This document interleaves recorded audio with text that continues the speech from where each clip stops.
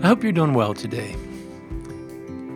I know I've brought this up before, but if you go to our website, Healing Care Ministries, you're going to find out about events that are coming up, resources that are available, opportunities. I would encourage you to spend a little time, go there, it'll only take you a moment, healingcareministries.org. You may find something there that would help you. Let me say a word of prayer. Father, we come in the name of our Lord Jesus, and we ask that the ministry of the Holy Spirit would move in this time.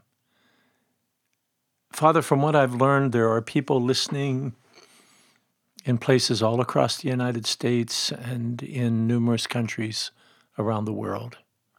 How grateful I am, Lord, to plant seeds of the kingdom.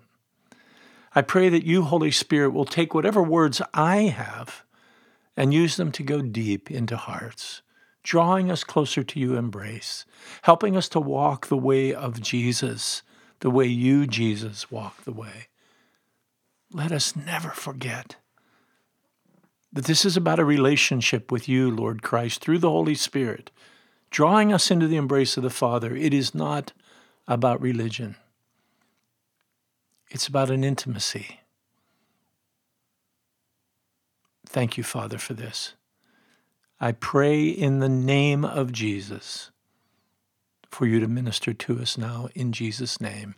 Amen. You know, we live in a tension, don't we? There are so many things that we can be grateful for. In this particular day, I know for myself, some individuals have generously contributed to Healing Care Ministries to help us build cabins. I had a wonderfully delightful time with my wife for lunch.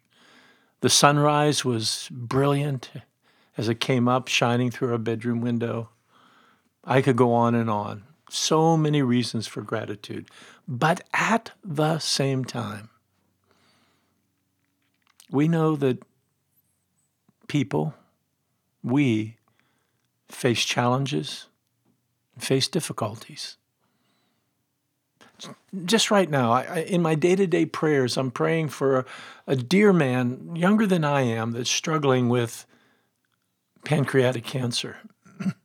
A wonderful saint of a woman who lives in Pennsylvania, who has been battling multiple myeloma for some time.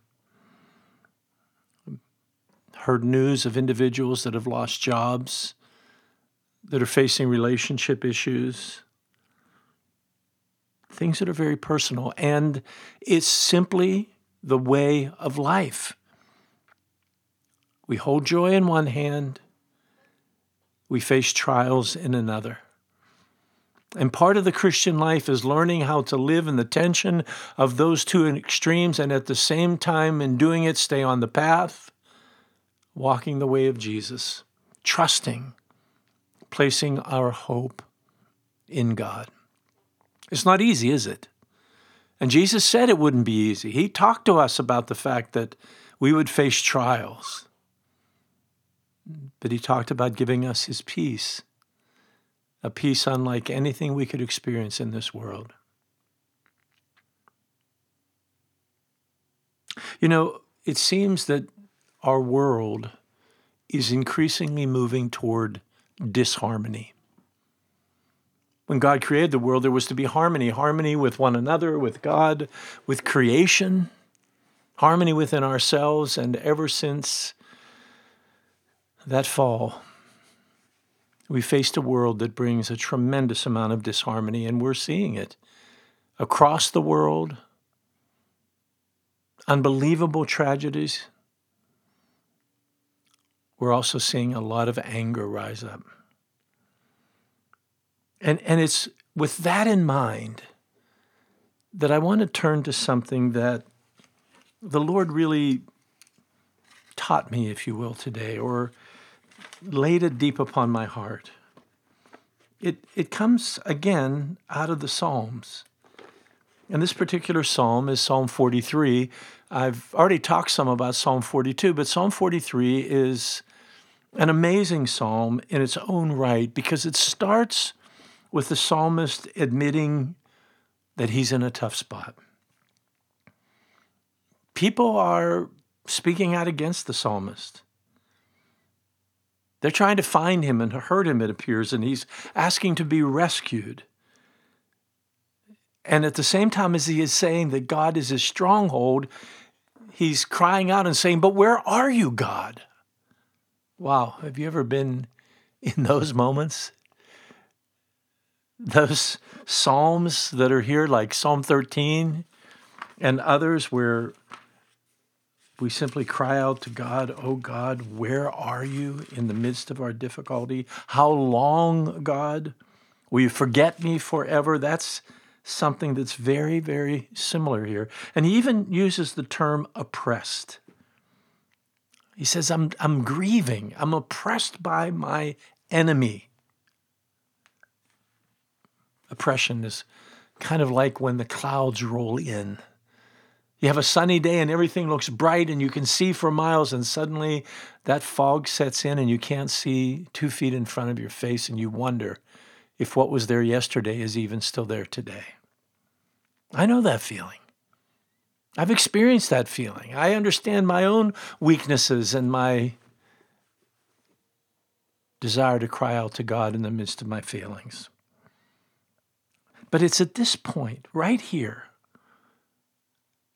that something is prayed that overwhelms me. You see, what the psalmist says is, "Send me your light and your faithful care, and let them lead me." I love that. Send me your light and your faithful care, let them lead me. Now, if you don't read further, I know what I would do. I think, let your light and faithful care lead me to victory. Lead me out of this problem. Lead me to a place of overcoming, because it's so desperately what I want and what I think I need. But when the psalmist prays that, he then says this: "Let them bring me to your holy mountain, to the place where you dwell." He's in a very, very tough spot. He's facing problems like we face problems. But at this point, when he asks God to give him his light and his care, he wants them to lead him not out of the problem, but into the presence of God. It seems that the solving of the problem is secondary. But what he's most desperate for is to experience the presence of God. He knows that will be enough.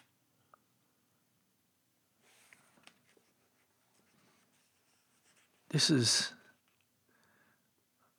something that I think we need to capture, that in the midst of our difficulty and we cry out to God for help, that we want the help that will take us into his presence. He calls it the holy mountain where you dwell. See, the psalmist wants God, it seems, more than he wants the problem to be solved. He goes on and says, "You are my delight. You are my joy. And therefore, I'm going to sing to you and praise you." How often in my own difficulties, I do pray, but I pray, "God, help me overcome. Help me get out of this circumstance. Defeat my enemy." But here the psalmist goes somewhere else, somewhere more powerful. He cries out in the midst of these difficulties that he would experience your presence. God, teach us, Holy Spirit. Teach us right now, really right where we are. I'm sure there are people that they're tied up in knots over certain issues. Maybe you're facing a trial right now. It could be a health trial, an economic trial, a relational trial. And who doesn't want those to be resolved and get over with it? To have God come in and sweep the trial away. And yet what we see here in this psalmist is he is focused on the presence of God and wanting the presence of God above all things. He even goes on to speak to his own soul and says, "Why are you downcast?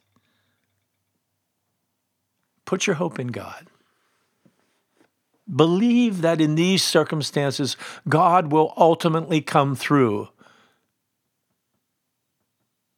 It almost seems so trite to remember that little phrase,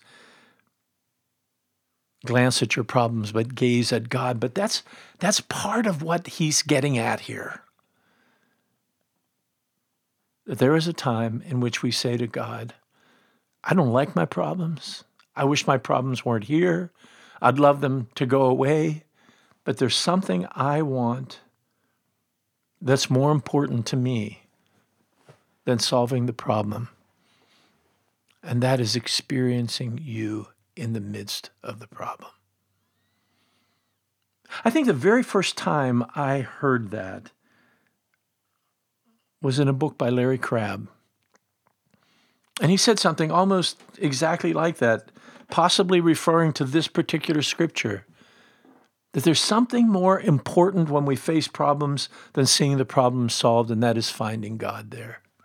The great psychiatrist, Gerald May, said that he gave up psychiatry because he felt that in solving problems, he was eliminating people's opportunity to meet God in the midst of the problem.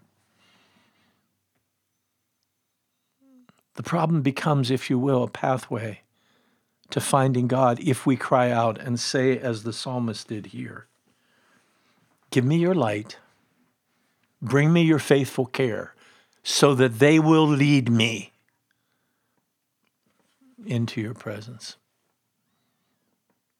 Our soul was made to experience the presence of God.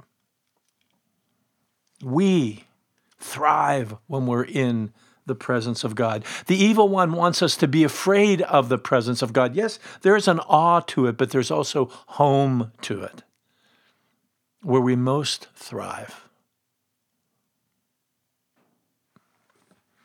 If you want to pray for me, this would be my prayer.